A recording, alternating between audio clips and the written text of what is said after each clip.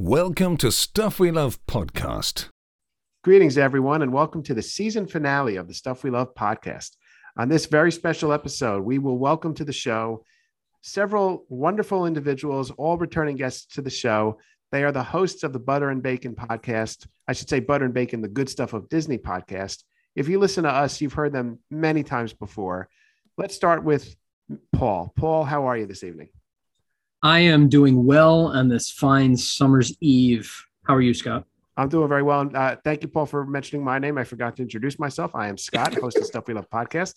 Then we have Nick. Nick, how are you? For each other. We look out for each other. That's right. Nick, I'm how are you giggling doing? now. What? I'm doing great. I was giggling. I'm doing great. It's great to have you on the show. And then here tonight to give a trip report about his recent visit to Walt Disney World, the place we all love talking about, is Dean. Dean, how are you this evening? I'm doing great, Scott. And, you are the returning champion tonight. You never give yourself that Aaron Judge MVP-like credit that you deserve. Thank you very much. Yankees are currently winning 3-0. I don't know if Judge hit a home run tonight. He is sitting out much like me for the last half hour. He's sitting out the game, but hopefully he will make an appearance. Our listeners probably think the same thing of me hosting this podcast. Not on the A game tonight, but anyhow, it's great to be with you guys as always. I'm really happy you're here. And before we get to the podcast, your summers are going well. Everything good? Yeah, I can't complain. Got enthusiastic. Yeah, everybody's enthusiastic. We had some renovations done with the pool, which is great. So, new heater, new liner, and living life outside as much as I can. And the New Jersey summers have been fantastic. High 70s, low 80s lately. Indeed. Let me ask you guys a question, and then we'll get to the trip report. Is there a band or a song that when it's summertime, you put it on every season? Like you love listening to them in the summer. Does anything stick out to you? I think I skew more country in the summer. Oh, there you go. Not a particular band, obviously, but a genre. Is it the Caribbean country? Is it like the Zac Brown band? Yeah, exactly. Yeah, the Shoes Off Radio version. Little Jimmy Buffett and Zac Brown and Kenny Chesney. And summer starts. Controversial statement given who sings it, but summer starts with the Will Smith song for summertime. So nice. Paul, how about you? I was just going to say I will play on a regular basis Into Yesterday by Sugar Ray, which is off the Surf's Up soundtrack. That is a preview of tonight's trip report. Oh. Nick, how about you? What's your summer go-to music other than the music of the Stuff We Love podcast? Yeah, I just listen to podcasts. I don't ever listen to music. So, Nick, when you listen to podcasts, you listen at like 2 times speed. So everybody talks like this, really, really fast and high pitched. I do not. I cannot. I don't like that. See, for me, it depends on the podcast because some folks I think speak relatively quickly, like the guys on this show. Other podcasts I listen to, I can go up to 1.5, 2 times speed, and then it sounds like they're from the Northeast. Valid. So, Dean, we're here tonight to talk about your trip. I'm going to I was thinking how we could do this because we could do a trip report where we go, okay, restaurant by restaurant. First you ate here, then there, for example, or then you stayed here and then this hotel. But I'm just going to go jump around. And I would like to ask Paul and Nick to help me jump around like House of Pain here while we ask you these questions. So, Dean, let's begin. You made Paul jump right out of his seat. Yeah, Paul's left the show. He's back. Okay, he really jumped. He was turning his pants around to do his jump around, true crisscross style. Yeah. All right. So, Dean, let's begin. Tell us about the basics of your trip. How many nights were you in Orlando? So, yeah, if we went, like you mentioned, restaurant right by restaurant and park by park, I think we'd be here through your summer hiatus. It was an 11-night trip. So we took off on June 21st and got home on July 1st. And we booked through Adventurers Out There Travel. Used my favorite travel agent, my wife, to book the trip. And we actually weren't planning on going as long as we did. Not that it was much shorter. We planned on doing a 10-night trip. And then when I brilliantly booked this trip, I booked resort first, then went to do airfare and found that flying out a day earlier would save us somewhere in the neighborhood of almost $150 per person. And my traveling party was 3. So it's my wife, myself, and my son, who's now 12. So for $450 savings, we said, well, that's just Disney math says we have to go a night earlier. And that's exactly what we did. We changed our flight. But at that point, we had settled into a split stay, doing 5 nights at the Grand Floridian and then 5 nights at the Boardwalk. And our motivation there was really twofold. One, I haven't stayed at the Grand since my honeymoon 19 years ago. Mm-hmm.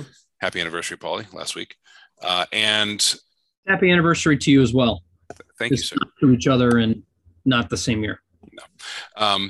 And so with that in mind, we said, okay, well, we're already booked into the first half of our stay being at the Grand because we haven't done that in 19 years.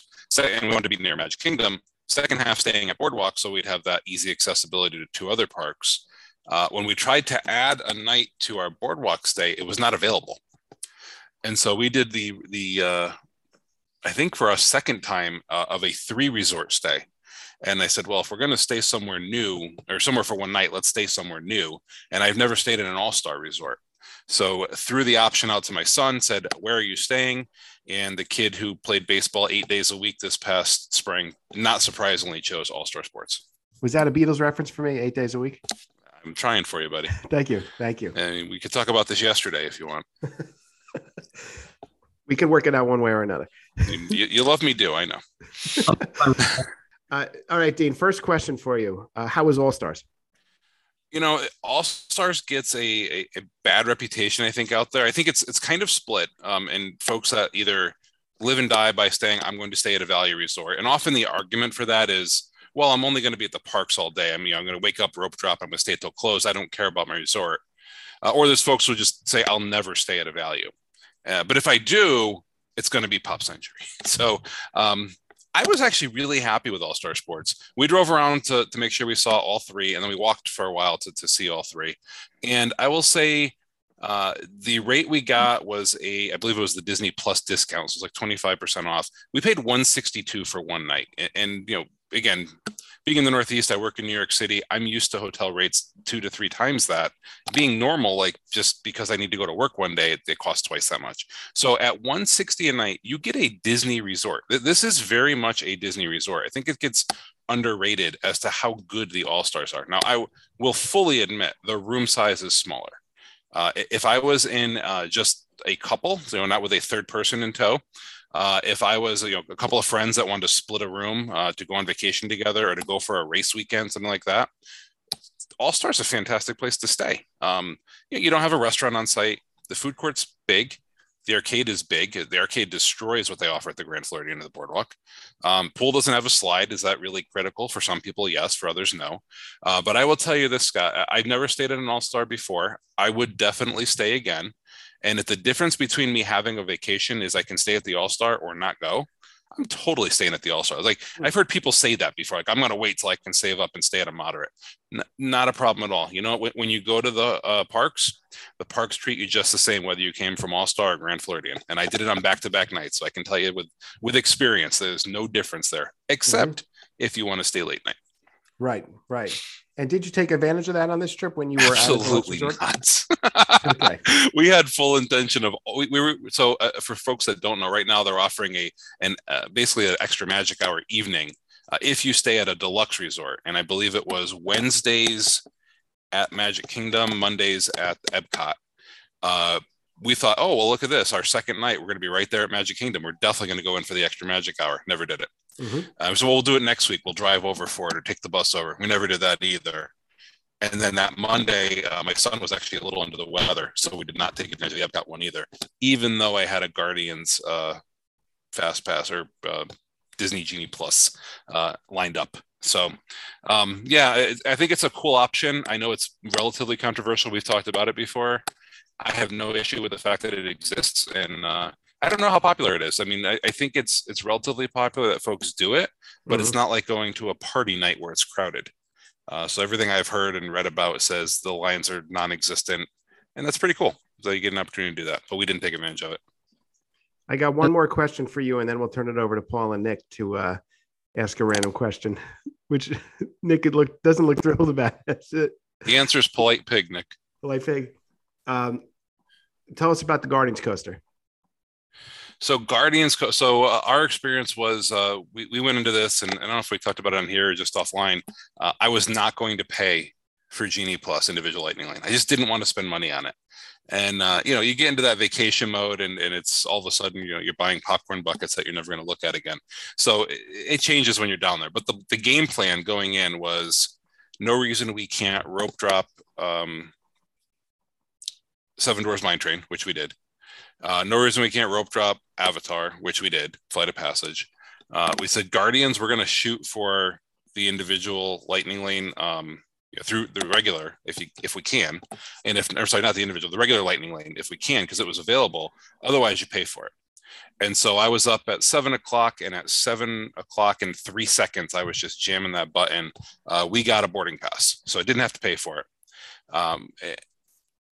When we got off that, now, I guess a little backstory. I'm not the biggest Guardians fan. I like all the Marvel movies. I'm not a diehard Marvel guy. There's a couple movies I haven't seen yet. Guardians have never been my favorite. Didn't really relate to them. They weren't popular growing up. I'm more of like a Captain America, Iron Man kind of a Marvel guy. My son's never seen the movies. My wife says I'm not going to have him watch a movie with a swearing squirrel and a talking tree. So I want to give you that backdrop to tell you we got off that ride, and my son looked at me and said, that is my new favorite attraction in any park I've ever been in ever. It is a roller coaster. It is, I don't know how to describe. I mean, I'm not a huge, Paul, you're more of a roller coaster guy. You've been on a lot more roller coasters in life than I have. I've never been on a roller coaster. The only word I can use for every other roller coaster I've ever ridden is rickety. It's always a little choppy, that chain motion, it feels like, that's pulling you up the hill. This isn't that. This is like smooth. This is the motion, and it rotates, it goes backwards, it launches. Everything about this ride was intense in a smooth and not terrifying way. There's no upside down. The storyline is basically dinosaur, if you will. Get in, get out before something goes wrong mentality. And I don't think I'm spoiling anything to mention that. But there's a storyline behind it, like any good Disney ride. But just not knowing any of that, not having any relation to the character. My son said this was an amazing attraction. I agree with him. It was fantastic. I would have loved to have gotten on it again. We only got it on once for the trip. I did have another day of having a pass, and that's the day my son wasn't feeling well, and we didn't go back for it. Can't wait to go down there and ride that attraction again. Great summary. That's terrific. Good for you to get on there. Yeah. And while we're talking about individual Lightning Lane, the one we did pay for was Rise of the Resistance. The day we were going to go there, we just didn't get there to rope drop quite that early. The line was already building. And so we went ahead and paid for that. Mr. Paul has a question. I see him raising his hand on the Zoom. I do. So the interesting thing, even with your boarding pass, how long was the wait in the queue? Because from what I've seen, and again, I'm not going to give spoilers away for those people that want to remain kind of unclean. But from what I've seen, the pre-show is part of the show. Yes. And there are some people, I believe, that did the preview that said that they felt like they didn't get enough time to appreciate all of the things in the pre-show. It's not even in the pre-show, in the queue, because there wasn't enough of a line. So like with your boarding pass, is it? Yeah, no, I get your question. Yeah, we did not have that issue, I guess.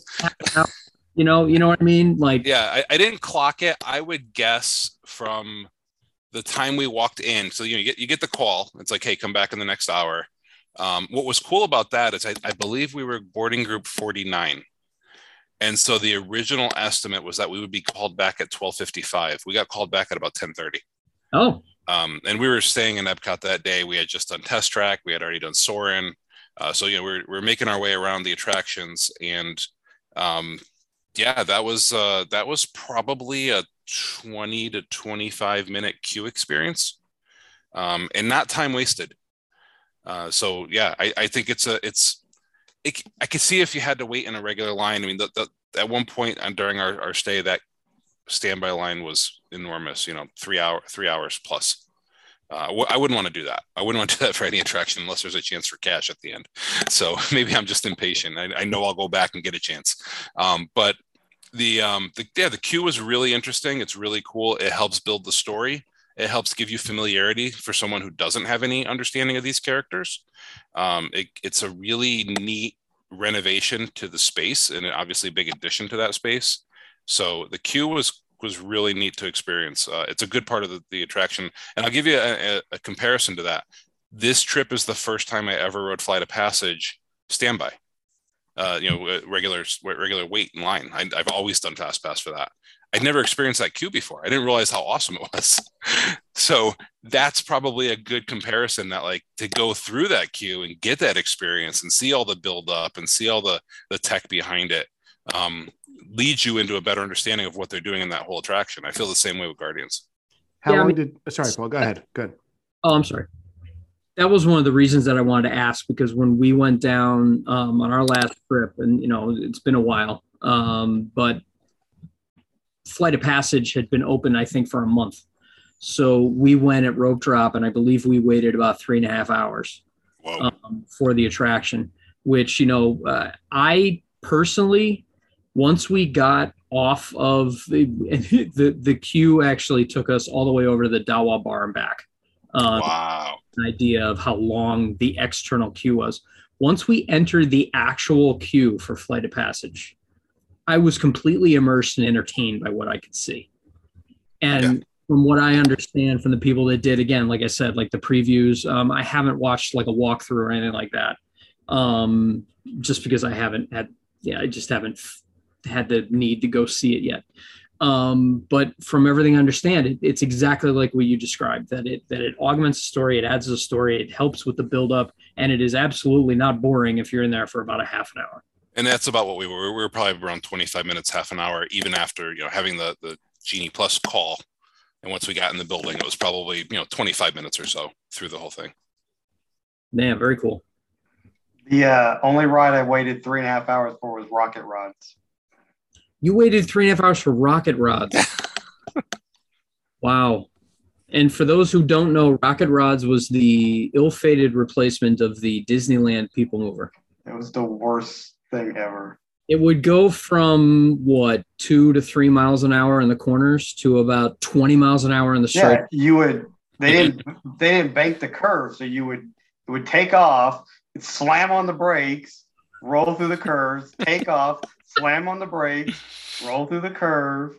It was horrible. So it was driving with my mother-in-law. Yeah.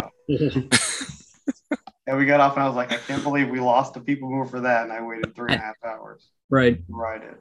Only for it to close in 2 years, 3 years, something like that? It wasn't open that long. No. So, Dean, just one question about Guardians. I'm going to list other Disney World coasters and tell me which of the coasters, Guardians or the one I mentioned, is more intense, okay? Okay. Guardians or Space Mountain? It's close. They're a little different, but I'll say Guardians is slightly more intense. Guardians or Slinky Dog? Definitely Guardians. Guardians Big Thunder? Guardians. Guardians Expedition Everest? That's a really good comparison for intensity level. Mm-hmm. I might say, and it's a little unfair. I've ridden Everest, a dozen or more times, probably 20 times at this point. I've ridden Guardians exactly once. Fair. I'll say from a sort of a reaction from my son, Everest got him more. So I'll say Everest is more intense, but I could see someone saying Guardians is more intense. Guardians or Mine Train? Oh, definitely Guardians. Guardians or Barnstormer? Obviously, Guardians. Barnstormer by far, because my knees hit the front of that thing when I sit in it. Right. I get banged around. You might fall out. Yeah, I feel like I'm going to fall out. And I also feel like I'm going to hit my head when we go through the billboard. They have to get the jaws of life to cut him out of the Barnstormer. See, and it's interesting that you compared it to Everest on an intensity level, because I've maintained that, and I'm a coaster enthusiast from everywhere. So I've been on King to Ka, which was at one point the world's tallest and fastest roller coaster. Now I think it's just the tallest. It goes 128 miles an hour and goes 405 feet up. I would put Everest on the ranking of all roller coaster intensities at about a 6 on a scale of 1 to 10. At Six Flags Great Adventure, if you're to ride Nitro, that's probably more like an 8. If you're to ride El Toro, that's probably a 9. Kingda Ka is probably a 9. The only ride I think in Disney that's clearly more intense would be Rock and Roller Coaster. I was going to ask that next. Yeah, Yes, so. Rock Roller Coaster, I would put that at like a 7 because of the inversions. Yeah, exactly. And I think Everest gets you with the way that their backwards motion feels, and then the darkness just kind of hypes it up a little bit. Not that Guardians is bright; it's certainly more in a dark space, but it's just different. That you can see what you're doing in Guardians. Guardians, because like you said, there's a motion base. They direct you which way you're really supposed to be looking. Mm-hmm. Yeah, and it's so smooth that like you don't get that lower back pain.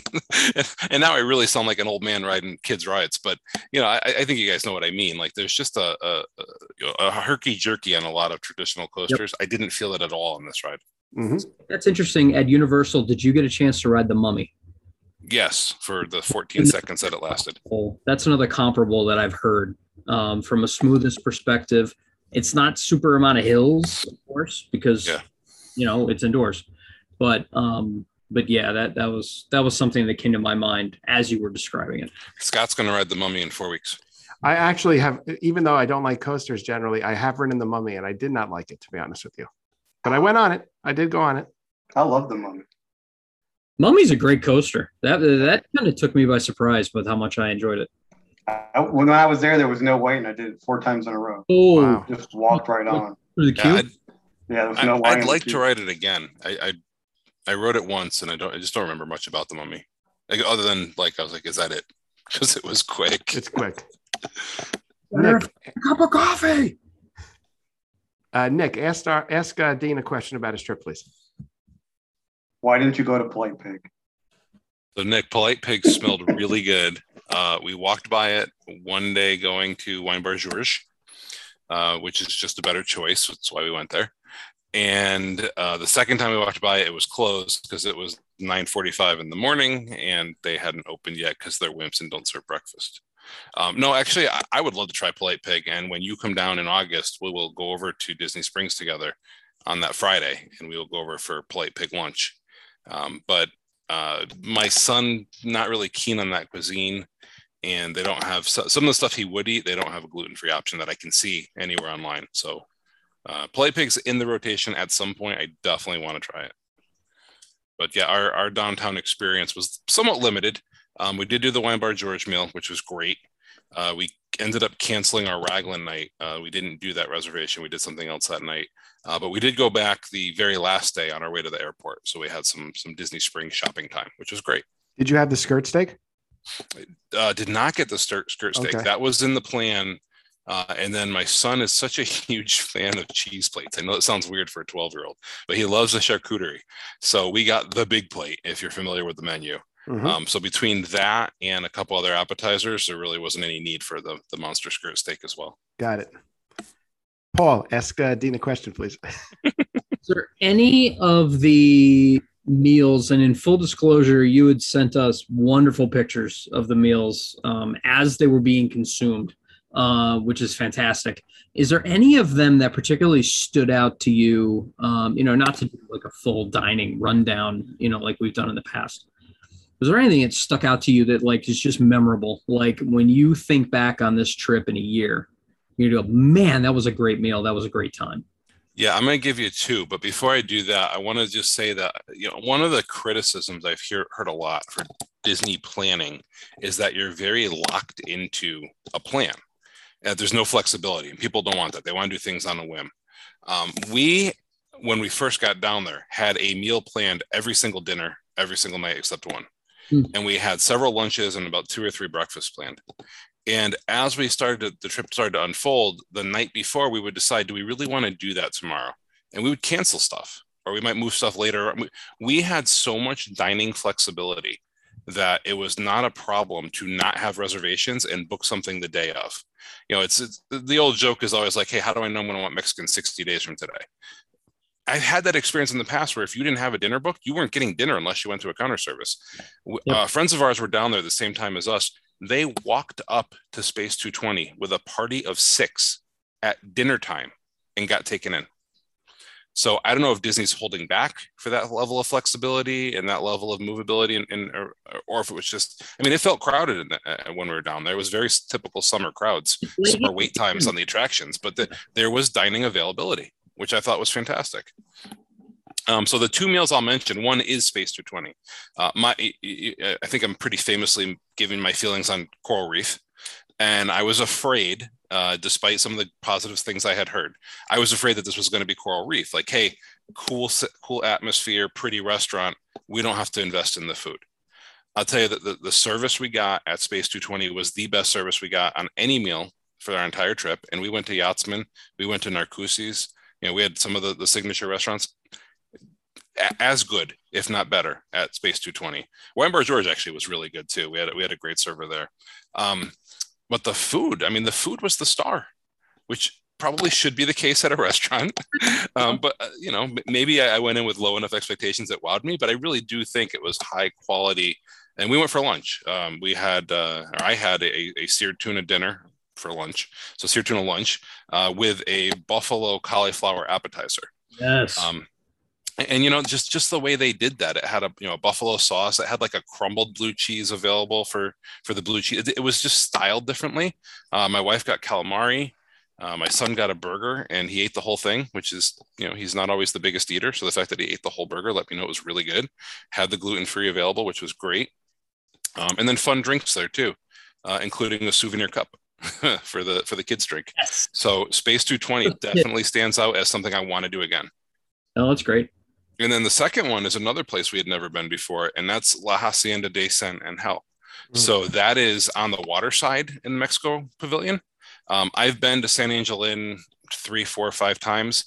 Another restaurant where, great atmosphere. You got, I almost called it El Rio del Tiempo. You got, what is that called this week? Is it Fiesta? Grand Fiesta Tour. Thank you.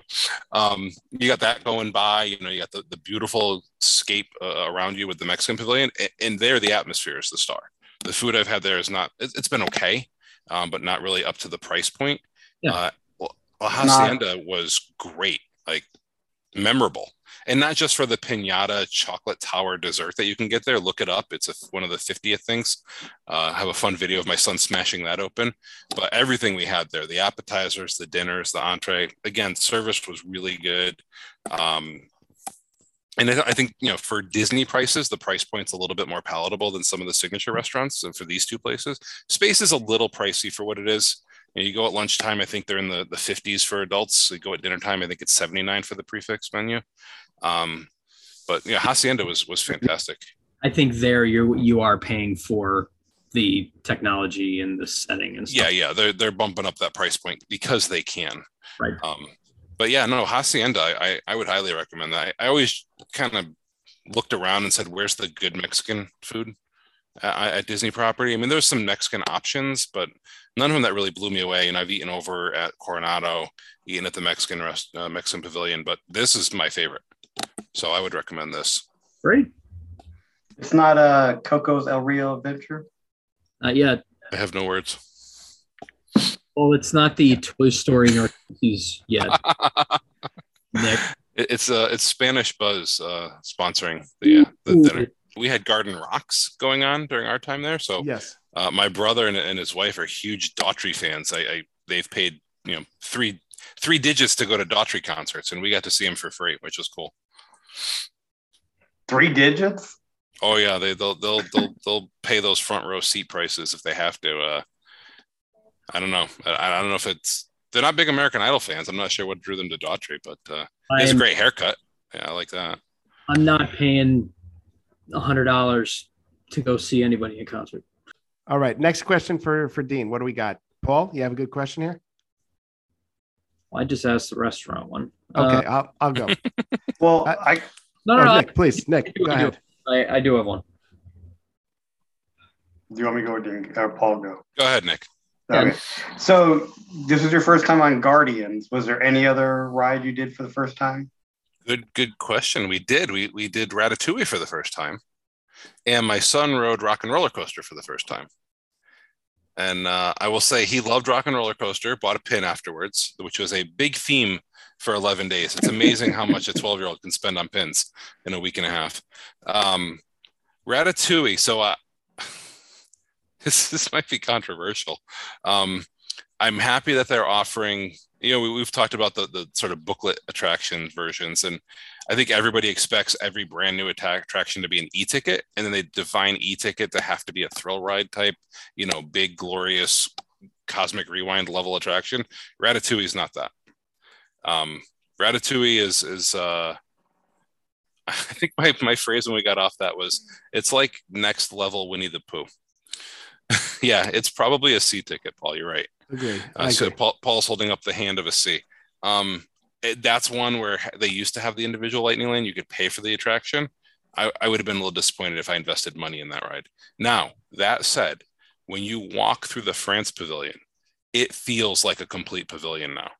Not that it wasn't one of the better ones before, I thought had really good theming, but getting to walk around the back of the pavilion and the area and the way they themed it back there, and having I think it's an ice cream shop or sandwich shop, or whatever, on the right-hand side as you're walking back there. And then the Ratatouille facing and all that, beautiful. So even if you don't want to ride the ride, I would just go back there to walk through that whole pavilion. It's gorgeous. Isn't it a creperie? Yes, creperie, right. You're right, Nick. It's creperie back there. So yeah, I mean, the pavilion, e-ticket. The ride, I think I closed my eyes for about a third of it. It was a little bit nauseating for me with all the screen stuff. It's really not my bag. I'm not a big fan of those. That said, the 4D elements are very good there. I will probably experience that in France before Epcot. Seems more appropriate. Sounds great. Having stayed now back to back Grand Floridian and Boardwalk, are you noticing a lot of changes in the areas that they are located in, meaning Crescent Lake and the Seven Seas Lagoon, that you hadn't noticed before on earlier trips, where the resort itself kind of feels a little less secluded, for lack of a better word? Yeah, it's a fair criticism. I think with Grand Floridian more so. One of the big shifts is that walkway, which opened up a while ago now, but it's relatively new. The walking path to Magic Kingdom, we took advantage of that. Our room was as close to the beginning of that path as it can be. Sure, we were in that building back there, first floor, all the way at the end of the hallway. Yeah. So we went out the side of our building and we were basically at the path. That's fantastic. So it's a cool location because it's also very close to Gasparillo's right there and close to the marina. So fireworks at night, if you want, we popped out of our room. We could watch them from right there, that kind of stuff. But having the DVC elements too, I think was a bit of a game changer. Like they just recently took over one of the traditional buildings and made it a DVC building. They were renovating a different building while we were there, which was right next to Narcoossee's, which was supposed to be under renovation, but they delayed that, which I think is probably being renovated now. So they had to wait for all those Toy Story elements to come in. Yeah. So they, Bo Peep's Grand Flow.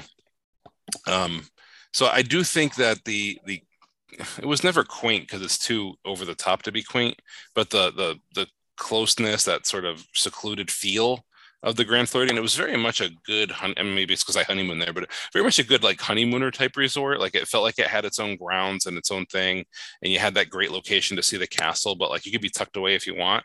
It didn't feel quite the same anymore. Still a wonderful resort, and it's not, despite the feel, it's not stuffy. There's kids running through and they're just as loud as they are at the other resorts. The pools are just as fun and have as many activities, if not more so. Actually, the toiletries included a shower cap, very important for my hair. They had mouthwash and like a couple extra plus ups things that you might not get everywhere. But yeah, I know where you're going with there. The boardwalk, I didn't feel that as much. The boardwalk, what I did like though is the entertainment was turned back up. I felt like they had lost a little bit of the boardwalk entertainment for a while, but we saw jugglers, we saw magicians, we saw performers. The margarita stand was open again, which was nice. We never made it into, we kept trying to plan it. We never made it into Abracadabra, which I wanted to do. But that had some outdoor seating going. So having people sitting out there just kind of brought back some of that energy to the boardwalk that I think had been missing the last time we were there, which was last year. So I think COVID had a lot of impact with that.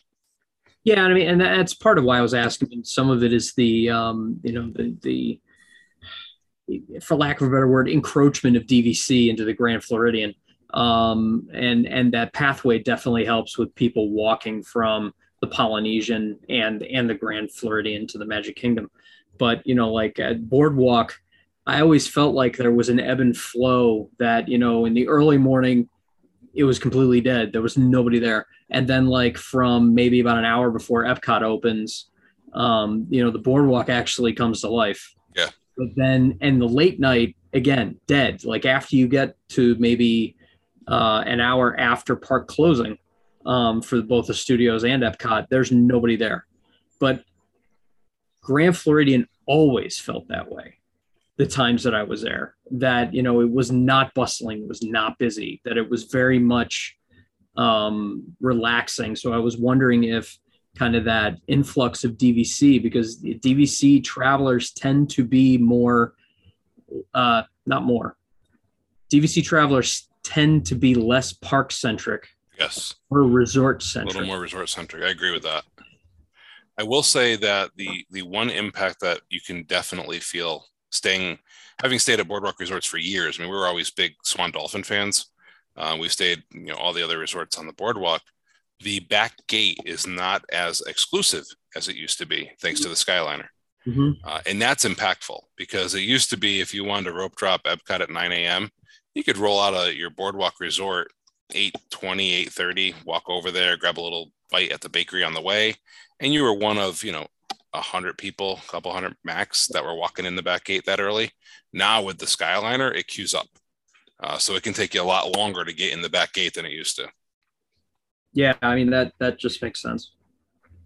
They expanded it, didn't they? Though, as far as like number of gates to walk through, it's bigger back there than it used to be. That's definitely true. Because it used to be like one or two lanes, and it was always staffed, but you'd have like a single ticket window. And so now there's definitely more going on back there. Same here. Wait. What was your favorite drink? Because you sent a lot of drink pictures. I had a lot. It's like picking a favorite child, Nick. I don't know. And in that regard, I have an answer because I only have one, but that's a tough one. Favorite drink. I still probably have to go back to the old fashioned at Narcoossee.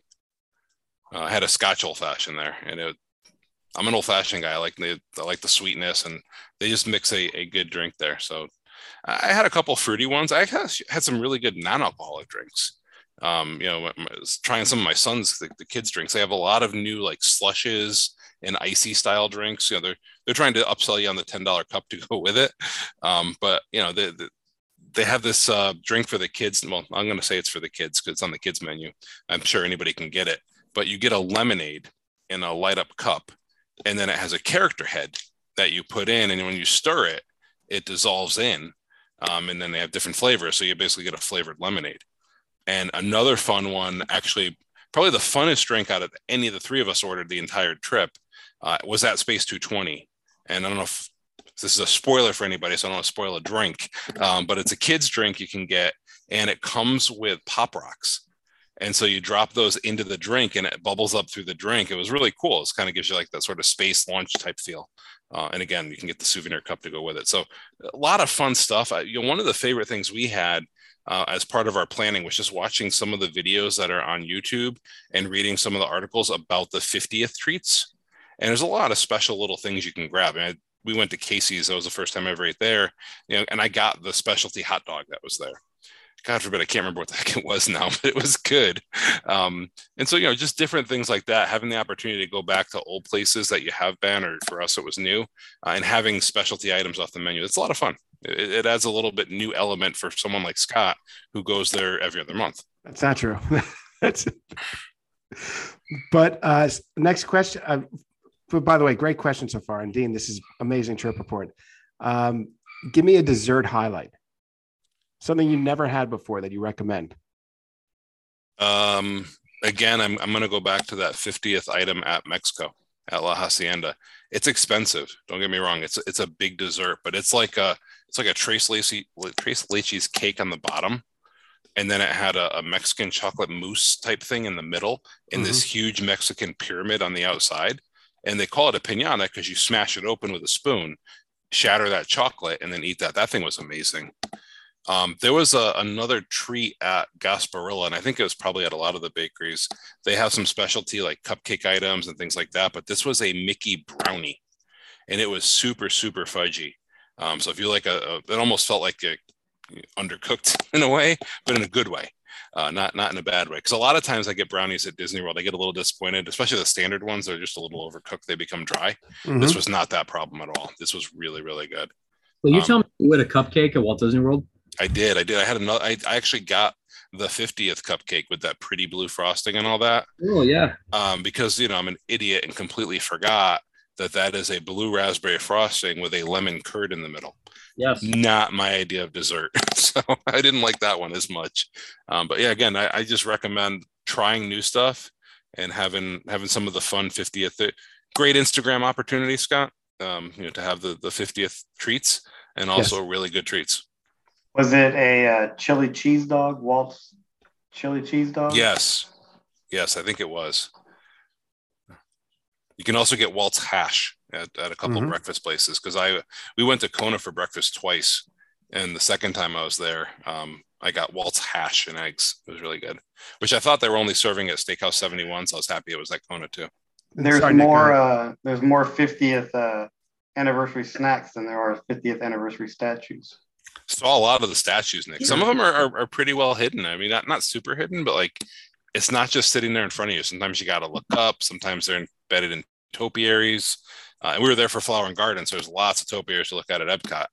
But it's just all around the parks. There was some great ones in Adventureland to look for, and I like the way that they spread them out. I think it was really cool. Talk to us about some merch. Did you get anything when you were down there? Oh my God, we have so much stuff. I think we're still unpacking because of the merch. None of us are big Spirit jersey fans, but I saw a lot of new Spirit jerseys, so didn't buy any, but that's certainly available. I got another 3-button collared work shirt. Not that I wear work shirts too much anymore, but when I have to throw on a 3-button shirt, I might as well represent my interests. I told you my son got into the pins a lot, so we have a lot of new pins. I mean, he started getting into the blind boxes, which is not good for his personality because he's a completionist. So, a set of 8, and he's getting the first 5 or 6 out of 3 boxes. Getting those last 2 was murder, and they're not always available for trade. But we did do some pin trading as well. Other than that, I mean, the pins were probably the big highlight for him. I got a couple of shirts. I got a nice 50th shirt. Probably my favorite thing that I got though was the mug that I got. So I shouldn't say mug, like a tumbler, the Tervis. So I got a Flower and Garden Tervis, and then I got the Starbucks cold drink one. Oh, so that was 50th celebrated. The problem is they have a really cool, it's like the gold and into blue one. Saw that one right away, bought it because I wanted it. Didn't realize they were going to sell it everywhere, though I might have waited till the end of my trip to buy it. Because then I found the one, the best way to describe it is it feels like Epcot. It's very bumpy and shiny. But these cups are running upwards of $40, $50 a cup now. So I didn't want to buy 2 of them. So I had some discipline and didn't buy that one, but I really like that one too. How was the weather while you were there? The weather held off for the most part really, really well. So, anyone who's been to Disney World in the summer, it's already humid when you get out of your hotel room. It gets more humid throughout the day. It rains anywhere from 20 minutes to 4 hours, starting anywhere from 2 to 4 p.m. And then it clears out. And sometimes the parks are lighter because people go away if it's a longer rain. Other times it's didn't impact the crowd at all because we've had times, it wasn't this trip, but I've had times before we've gone into Carousel of Progress, come back out and the ground's wet. You don't know how that happened because the rainstorm passed that quickly. I'd say we had a really good experience for the most part. We usually take midday breaks. And so a couple times it rained during our midday break. Some days it didn't rain at all, which were great. The toughest blip of weather we ran into, we went to Typhoon Lagoon, which was the first time we had taken my son there, and I hadn't been there in a while. Great water park. I don't know, Paul, I got really excited at the end of Typhoon Lagoon and said, you know what, this might still be the best water park in Orlando. We're probably going to make it to Volcano Bay in 4 weeks. We're gonna take Scott with us, and that might change my opinion back to Volcano Bay being the best water park. Can't wait. I got my bathing suit ready. There we go. That might get taken away by that the lazy river. The Fearless River is one of the best attractions in Orlando. Oh, yeah. It almost killed my wife. Tie up your bathing suit extra tight on that one, Scott. Yeah, so we went to the water park and we got a cabana while we were there, which was a great experience. Did that with friends of ours, and it helped us stay at the water park longer. We're probably a couple hours and out otherwise. So having the cabana, having that place like sort of home base, shade, and being there with other people, I think helped us stay longer. So we got to about 3:45 and it was starting to sprinkle. I remember my son was coming down one of the slides and I was sitting there waiting for him and I was getting rained on. I'm like, okay, I think our water park day is over. So we head back, we clean up, we finish up at the cabana, and the friends of ours, they have 3 daughters, and my son said, can we grab a Dole Whip on the way out? And they had a Dole Whip stand really close to where we were sitting. So like, all right, that should be quick. I look over, there's like 2 people in line. 35 minutes later, I'm not exaggerating, I actually clocked it. 35 minutes later, he finally gets his Hey Dole Whip, which was supposed to have raspberry on the top and then pineapple on the bottom. Right. He asked if they could substitute mango. She said, we're going to have to. We ran out of pineapple. By the time he got it, it was just a raspberry cone, and it was supposed to come with like these 2 candies across, and they dropped it on the floor. So pretty much a Dole Whip fail. He was probably 45 seconds from having the ice cream handed to him, and the monsoon hit. Oh, So it was downpouring, like the heavy Florida rain where everybody hides under something. It was doing that. And I was like, you know what? I'm looking at this forecast. It says it's going to rain for the next 2 hours. We're in bathing suits. Like, we're just going to go. So we walked through the monsoon and kicked through the puddles and got out to the car. And I was so wet that the next morning when we went back into, because we had a rental car, we went back into the rental car, my seat was still wet. So that might have something to do with the Florida humidity too. So that was like the worst day of rain because we actually were out in it. But otherwise the weather was good. I mean, we had days, I didn't keep a thermometer running, but I think we had days where it probably topped out in the high 80s. Oh, and we've been down there when it's been mid to high 90s. So yeah. It makes a difference. So yeah, the weather was beautiful. yeah. I mean, part of the reason I asked is I know you did go to Blizzard Beach, that you went to Typhoon Lagoon, and I meant to ask you, did you get the donuts? We did. So we started our day with donuts, and then we had a few rounds of cocktails throughout the day, sitting in the cabana. And then if you have a cabana, they will bring you a menu and you can order platters as opposed to having to go like to the quick service restaurant and order individual stuff. Yeah. So we got like a cheese and veggie platter, and we got chicken fingers for the kids to have, although I do believe the adults ate more than the kids did. And then we got something else I can't remember. But it's a good way, again, if you're there with a big enough party and you want to share that experience, it gives you a good chance to do that. And then be able to have stuff, again, with a home base and experience some of the food was pretty good. Yeah, I've always liked it there. I mean, we're a rope drop kind of water park people. So, for us, kind of, it's not quite an end of our water park day, but when you get there early and then you have kind of the lunch and then you're kind of ready to go. Yeah, we rope dropped. So we were there from about 9:30. Park opened at 10. We were there 9:30 to 4, and the park hours were 10 to 5. It's a great day.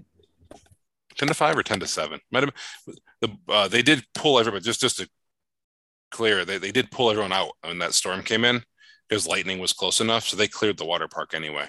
So even if we wanted to stay longer, we were not going to be able to. Did you park hop any? Not as much as we thought we would, for the fact that we paid for park hoppers. So we did do a couple of days where we jumped back to Magic Kingdom, which was nice. And we split our day mostly, but there were a couple times we split our day where we went to a park in the morning, took the midday break like we usually do, and we just went back to the same park. So much like adding days on to the end of your ticket, if you're not sure you're going to go those extra days, you can always add them during your trip. And I'd say the same thing with park hopper. If you don't think you're going to park hop or you're not sure you're going to park hop, it's a minor inconvenience to have to get into the guest services line and add the hopper.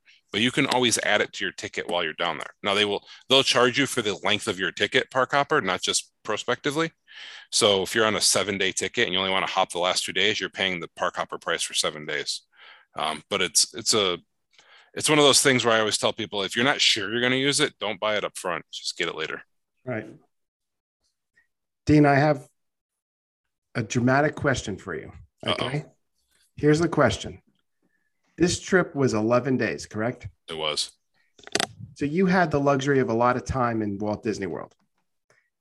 Do you think you would have enjoyed the trip as much if it was condensed to, let's say, a 5-day trip, which is probably closer to the average length that a person goes to Disney World for? In light of and I ask that in light of the fact that we're now in a Genie Plus world where you have to. Here's my best answer for that, Scott. Mm-hmm.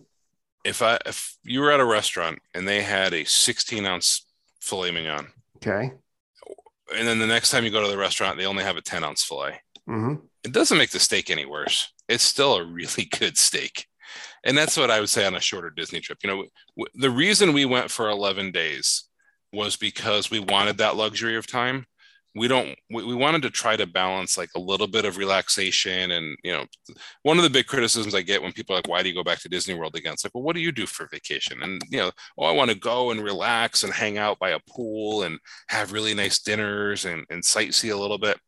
It's exactly what we do in Orlando. And then we have world-class theme parks around us when we want to go to them. Mm-hmm. And so that's the way we took this trip. Although I have to admit, I felt a little bit competitive at times. It's hard not to when you're in Disney. And when I say competitive, I mean like, what's the next ride? How, let's not waste time in line. Let's get to the next attraction. Mm-hmm. That kind of stuff. From a Genie Plus World perspective, we were still under the window when they were allowing you to just pre-order Genie Plus for every day of your trip. And that's what we did. We didn't use it as well every day. It's a great tool in Magic Kingdom. Mm-hmm. And it's a great tool in Epcot for the first day you go to Epcot when you want to make sure you can hit the real highlight. The thing about Epcot attractions, most people are probably want to get to Test Track, Soarin', Cosmic Rewind, Frozen. And I feel like I'm missing one other big attraction. But like there's some real headliner attractions there. You're going to, Ratatouille. You're going to get on Grand Fiesta Tour at some point. You can always get on Space Mountain. You could walk on Figment most days. Although we did see a 25-minute wait for Figment. That was weird. Surprising. So my point being, the first time you go to Epcot on a trip and you want to use Genie Plus, you can probably knock off 3 or 4 of those attractions all at once. The second time you go, you could just rope drop the other one you didn't get to. And so you don't necessarily need Genie Plus the second time. Now, if you want to repeat attractions, having Genie Plus is really beneficial. There was a day in Magic Kingdom we were using Genie Plus. I think I remember counting, we got 11 attractions in on Genie Plus. And that was in a little more than half a day. And stopping for a counter service lunch. Wow. So it's really helpful there. Did you have to crisscross the park a lot? Yeah. Yeah, that's the part you got to balance. It's either, like one day we said, let's, I think we did the Genie Plus for Space Mountain. And so we started our day on the other side. We went to, vice versa. Sorry. We did the Genie Plus for Splash Mountain. So we started our day, let's go to Tomorrowland first. So, you go and you ride Space Mountain, maybe you pick off Buzz while you're there. You're thinking about getting into Fantasyland and getting a couple of those attractions done. So then we go and do Splash. And it's like, okay, well, it'd be really cool if we can get a Genie Plus for Big Thunder right now. But we end up grabbing Peter Pan instead. So, stuff like that happens. And so it's just a matter of priority. You can pick to stay on the same side of the park, but you're not, like we were trying to stack them. So if I got a 9:15 attraction, once I buzzed into the attraction, either the first or sometimes they have 2 bands, two Mickey heads to scan into. You can't do the next Genie Plus until you get to the second Mickey scan, if they have that. But once we did that, I was on the app again trying to get to the next ride. And so I could have chose to stay on the same side of the park, and maybe there would have been an hour and a half window in between. But if I could find that next attraction right away, we did that and just walked to it. So, it's just different strategies. I think we're just trying to have some fun with it at that point. But the attractions you think build fast lines. Peter Pan, we grabbed that one morning, and I think we had like a 10 o'clock. We had done our first attraction, grabbed that for 10 o'clock. When we got off that attraction, I was looking for the next one to book, it was already out to like 4 p.m. in the afternoon, 4 o'clock in the afternoon. So if you certain attractions, you don't grab them early, you're not getting them. Now, our days in Epcot, and we did a couple of them, Test Track was the ride that would load up really quickly. Soarin', there was a day we were there, it was maybe 12 o'clock. I could have grabbed a Soarin' Genie Plus for $12.25, which I didn't expect. I thought that would be just like the other ones, but it was Ratatouille, Test Track that were blowing out the time really quickly. And once they're sold out, they're sold out. So it's not unheard of, say, in Hollywood Studios, it might be 4 p.m. There's no Genie Plus for the rest of the day. Interesting. I'm very curious how Genie Plus is going to shape out on my trip, and how I'll be able to use it. I'm hearing your experience gives me hope that it's going to be very beneficial. Yeah, it's something we could talk about with Genie Plus strategies, and then what your experience is like when you get back. Because I mean, you could do a whole show just on that topic. It's sure. There's a couple different ways I think people like to use it. The other thing people do is the one thing that's frustrating about it is right away, like when 9 o'clock or 7 o'clock when you're in your hotel room, or 9 o'clock when the park opens, it would be nice if you could select your time for your Genie Plus. So like, hey, I want Peter Pan, but I want it at 8 o'clock tonight. That's not the way it works. It's next available. But you got to refresh a lot. One of the vloggers likes to call it I think he calls it like the Genie Roulette or Genie Slots or something like that. And it's true. It's hey, I want this attraction. It says 11 o'clock. I refresh. All of a sudden, it's 10:15. You see, that's frustrating in the chaos of a vacation. Yeah. I was on my phone more than I wanted to be. Right. Because of that. I definitely agree with that. But that was tweeting us. That was a lot, especially at dinners. Scott, you should just get a plaid. Yeah, well. Take you around the park. That's the dream one day. Maybe everyone will will plaid be shirt in August, Scott, if you want me to. Everyone will be whispering, "Who is that?" That's the podcaster. They know who it is. I mean, he's not the GOAT, but he's the Aaron Judge of podcasting. He knows the GOAT. Any other questions? Because I got no more for Dean other than to say thank you. And that's not even a question. This has just been spectacular. No, Dean has been a wonderful guest, and I'd like to thank him for his openness, his honesty, and his candor. It is an honor and a pleasure to talk with you fine gentlemen on this evening. I actually did think of another question. I was just going to ask how the droid building was, because I really wanted to do it when I was there, and I didn't do it. Yeah, that is one other thing we did that we'd never done before. So I don't know how much you know about it, so I'll give you a little background on it. So the droid building is something you want to reserve if it's definitely a critical part of your trip. You can do that just like a dining reservation. You can book it 60 days out. So, I wanted to be Dad the Hero, but I didn't think of it until like 3 weeks before our trip. So I checked like almost every single day. Couldn't find an availability. Just wasn't available. I can't remember if it was like right before we left or were we even down there already. My wife's like, "Oh, by the way, I booked droid building. I found a spot for us to do that." I'm like, "Oh, okay. So you're the hero." So kudos to her. She did a good job finding a spot.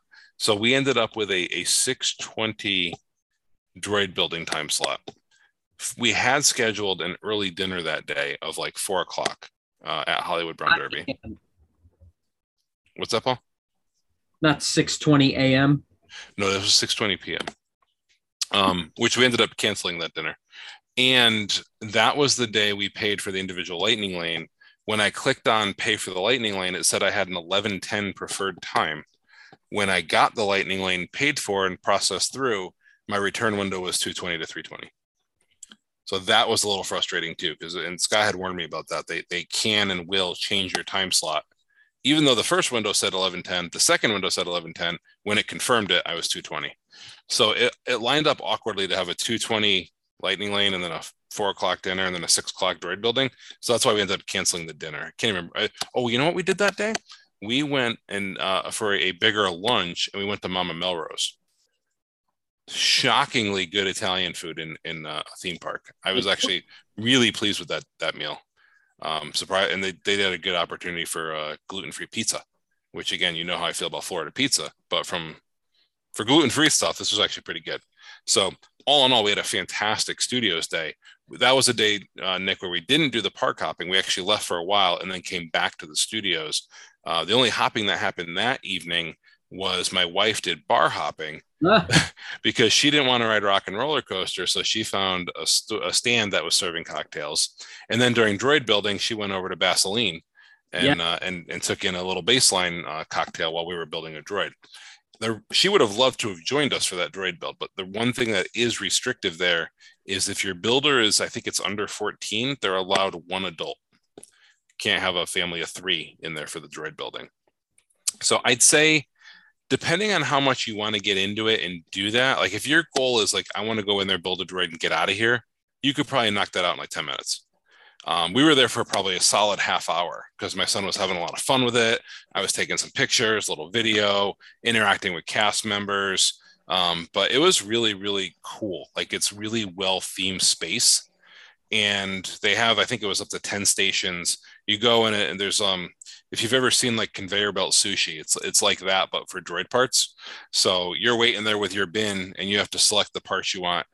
Before you get there, you tell them what type of droid you want to build. So you can build an R series, a B series, or a C series droid. And then they tell you, okay, based on that, these are the pieces you should look for. So my son wanted a B series. So he got the pieces he wanted, brought it over to a build assistant station. And he got to use power tools, which is always fun. And not many places where you can use a power screwdriver in a theme park. So he got to literally build his droid. Not a ton of pieces, doesn't take that long, but it was fun.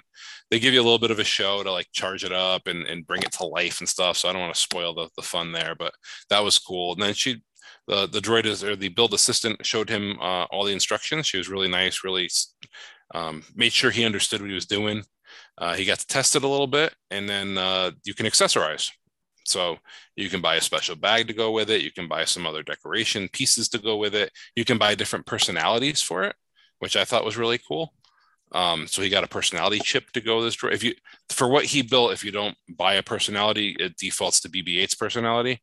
So he bought a special different personality to go with it. He picked out, you can either get, there's 6 personalities total. 2 of them are kind of like the dark side. I think one of them was described as like grumpy old man, and the other one was described as angry. Didn't really want that in the house. Angry podcaster. He's got me to fill both those roles.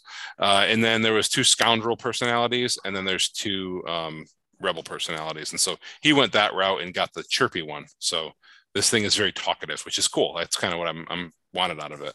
So really, really fun. He's had a lot of fun with it. He played with it when we got home. Then he put it over near our fireplace, and I'm sitting there looking at it right now. I don't think it's moved in a week. So not sure it'll get played with again, but I did hear, we didn't experience this. I did hear there are areas of Galaxy's Edge where your droid can interact or get some reaction to space. I don't think it's quite as fleshed out as like the wands at Universal, Right. but I think there's something to do there. So I didn't Yeah. get a chance to learn about that. There's a spot that has like some droids behind a little barrier. And if you bring it over, I think it'll just start chirping. That's cool. The other thing we experienced, not related to droids, and you guys may know about this, they have these Zoom shots with PhotoPass. So we did get the Memory Maker. I figured with 11 days, and we got the pre-sale pricing. It's really, we take advantage of it. So we got a lot of on-ride photos and on-ride videos, but we did a couple of those as well. So I thought that was pretty neat. To have that sort of like zoomed out photo. They show you where to look, and they take your picture, and then you get a close-up photo from the PhotoPass photographer as well, so you can kind of plug it into the overall puzzle. Are they doing that all over now? Because I know I did the one at Magic Kingdom. Yeah, we did the one there, and we were lining up for the one at Studios, but then ended up not doing it. But yeah, they have one in each of the parks now, I believe. They had one at Galaxy's Edge, and the lines were confusing. I think we ended up waiting in the wrong photo line. Yeah, it ended up getting blue milk. He wasn't quite sure what was going on. But... All right, I'll close with that story because I did. You said blue milk. You reminded me we did go to the Cantina, so that was that might be one of my top dining experiences. Now, please, my wife has watched some of the Star Wars movies with me. She's not a huge Star Wars person. Star Wars, I'm more likely to like power through. Like I just got done. I know I'm behind, but I finally just got done watching Boba Fett. I need to watch Kenobi now, but like I'll catch up on all the Star Wars stuff. I like that whole franchise. She was like, fun to watch, whatever, but she doesn't really care about it like I do. I can save you an hour and send you a link to a fan site that took an hour out of Kenobi. No, don't do it. I would have preferred you took the first 4 episodes out of Boba Fett instead. I told you to start with 5. She loved the cantina. Had a fantastic experience there. Now, the only time I could find available was 8:55 one morning. So take that for what it is. They're not serving breakfast there. There's really not any food there. It's really you're there for drinks. We got a spot at the bar, and they don't seat you per se, but they place you. So you don't just get to walk in and kind of freelance wherever you want to be. They brought us in and said, here is your spot. And it was at the bar. So I think it's the first time my 12-year-old's bellied up, at least the first I know of. So good for him. The drinks themselves can be experiences. So there's some fun stuff on the menu to go through. The cast members there were brilliant, like just on point. It was great. What we were told is you have a 1 drink minimum per person and a 2 drink maximum per person, and they wanted you in and out in 45 minutes. Now, they didn't tell you that like when you get there and like to rush you out, but that's kind of the guidance around it when you book it. I didn't feel that pressure at all. They did want you to order, and they were pretty on top of you to order right away. So they don't want you to dilly-dally with the menu for 40 minutes like you might at a relaxed sit-down restaurant.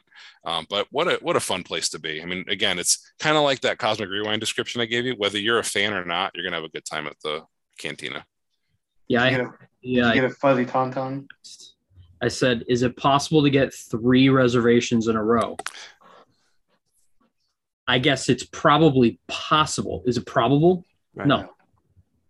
I mean, you could exit and just get back in the standby line. Yeah, but that's still fun. I'd rather be there. And then when it's like, oh, it's time to check in. Okay, well, you go up. So like the first reservation will be in my name. The next one will be in my wife's name. And the next one will be in Grapes' name. I mean, even at 9 a.m, Nick, I saw them basically turning people away.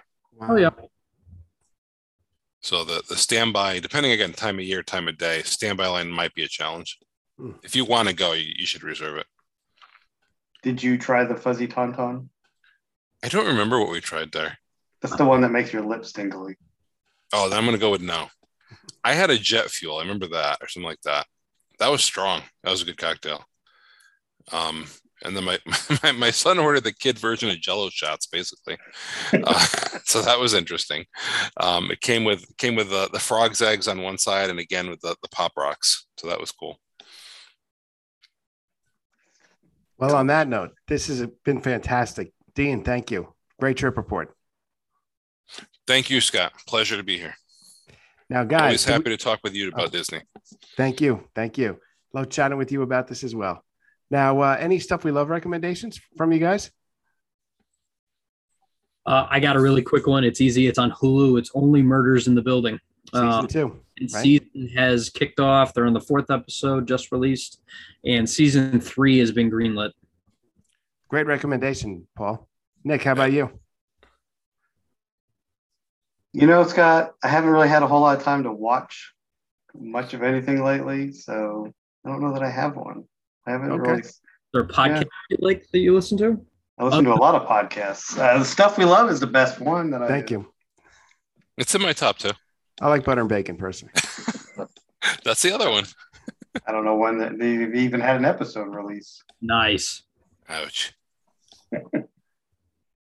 Um, Paul stole mine, Scott. I was going to also mention the second season. So it's I think it's unanimous from the panel over here. That's the thing everyone should, of course, stay current on their. Let's all go unified on that. But then go watch that. Let's all go unified on that. I watched season 1. I thought it was fantastic. I actually watched it based on Nick's recommendation. That was one of his Stuff We Loves in an earlier episode.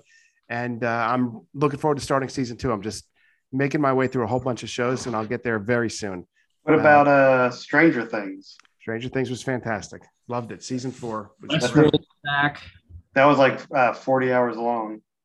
Yes. Well, yeah, the Stranger Things last 2 episodes were like 3.5 hours. I heard someone say that the final episode of Stranger Things this season was longer than any Star Wars film. It was 2.5 hours long. Yeah. Yeah, that could be only because Star Wars tends to cap out at like 2 hours and 10. How many times have you guys heard the song "Running Up"? Was it "Running Up That Hill" by Kate Bush? The hill. Well, considering it plays every ad, and I happen to keep hitting it on Twitter. So yeah. But no, that was good. I know that this is something I'll mention it too. I'll give you two. I really enjoy the new Star Trek series on Paramount Plus, Strange New Worlds. Is that an animated show? It is. No, it's not animated. It's live action. Okay. It is a throwback to the feeling from the original Star Trek series of the 1960s, but with 21st century special effects, and it's phenomenal. It is so good. Great recommendation, because I have that in my on Paramount Plus, I guess my list or my queue, and I forgot about it. I forget about Paramount Plus sometimes. I just same. There's a lot of stuff on there. I watch a lot of Paramount Plus. It's good. Mm-hmm. Mostly because my wife loves NCIS. Mm-hmm. So The Last Jedi is 2 hours and 32 minutes. And the final episode of Stranger Things season 4 was the exact same length of Attack of the Clones, which was 2 hours and 22 minutes. There it is. That sounds Last Jedi is actually 10 minutes longer. This is why we have the fact checkers. 10 interminable minutes longer. 10 interminable minutes. Guys, go ahead, give your plugs. Where can we find you on social media? Or you want me to try to do it from memory? Go for it, Scott. Do I have a social media? Oh, you do. You are at Nick Waymania on Twitter. You have to say when I actually post, which is all the time for Nick, but he says when I actually post. Paul, you are at YoPaulieNJ on Twitter. That's correct. I'm a prolific poster, so be warned. Absolutely. One of my favorite. But well, I was going to say you're one of my favorite Twitter accounts. Nick, you are too. I must say you're all my favorite Twitter accounts. Dean, you are at CT_Mickey_man. Is that correct? That is correct, sir. The travel agency is Adventurers Out There Travel. The Twitter handle there is at AIOT Travel. Is that right? Cool. And I love that travel agency. I use them, as I've talked about before. I encourage all of you to use them for your Disney trips and Universal trips and cruises and all that stuff. Stuff We Love podcast. Here it is, Paul. Are you ready to wrap up season 4? This is the moment that you love every time. My favorite, this is the stuff I love, is you doing the rundown at the end, because you do not have a script. This is no script. Here we go. You should have made this episode 2 hours and 22 minutes. Well, we're headed that way. Getting close. We're on the edge of that. Okay, here we go. Stuff We Love Podcast. We are on Twitter at Stuff We Love Pod, on Instagram at Stuff We Love Podcast. Our website is stuffwelovepodcast.podbean.com. We have a YouTube channel, a Facebook page, and if you haven't done so, please subscribe to us on all those podcast services, whether they be Apple Podcasts, Google Podcasts, Spotify, Overcast, et cetera, et cetera, et cetera. We are on all of them. And our email address as well. See, I almost left that out. Is stuffwelovepodcast@gmail.com. And with that, let me just tell our listeners very quickly the podcast plans. I'll sum it up very briefly because I know we're going long. We're going on a little bit of a break. Season 4 has ended. Hosts got some travel plans and a lot going on here in summer 2022. So we will be back probably late summer, early September with what will likely be a Disney trip report as well as a Disney news show. And in the meantime, we will be posting on social media. And I would encourage all of you to catch up on those episodes you may have missed. And if you have not done so, absolutely essential. I forgot this plug for you guys. The most essential one, Butter and Bacon, the Good Stuff of Disney podcast. Subscribe to them. Follow them on Twitter. Is it at Butter and Bacon? Is that what's the Twitter handle? Yep. Good. That's good. I just tweeted something for you, Scott.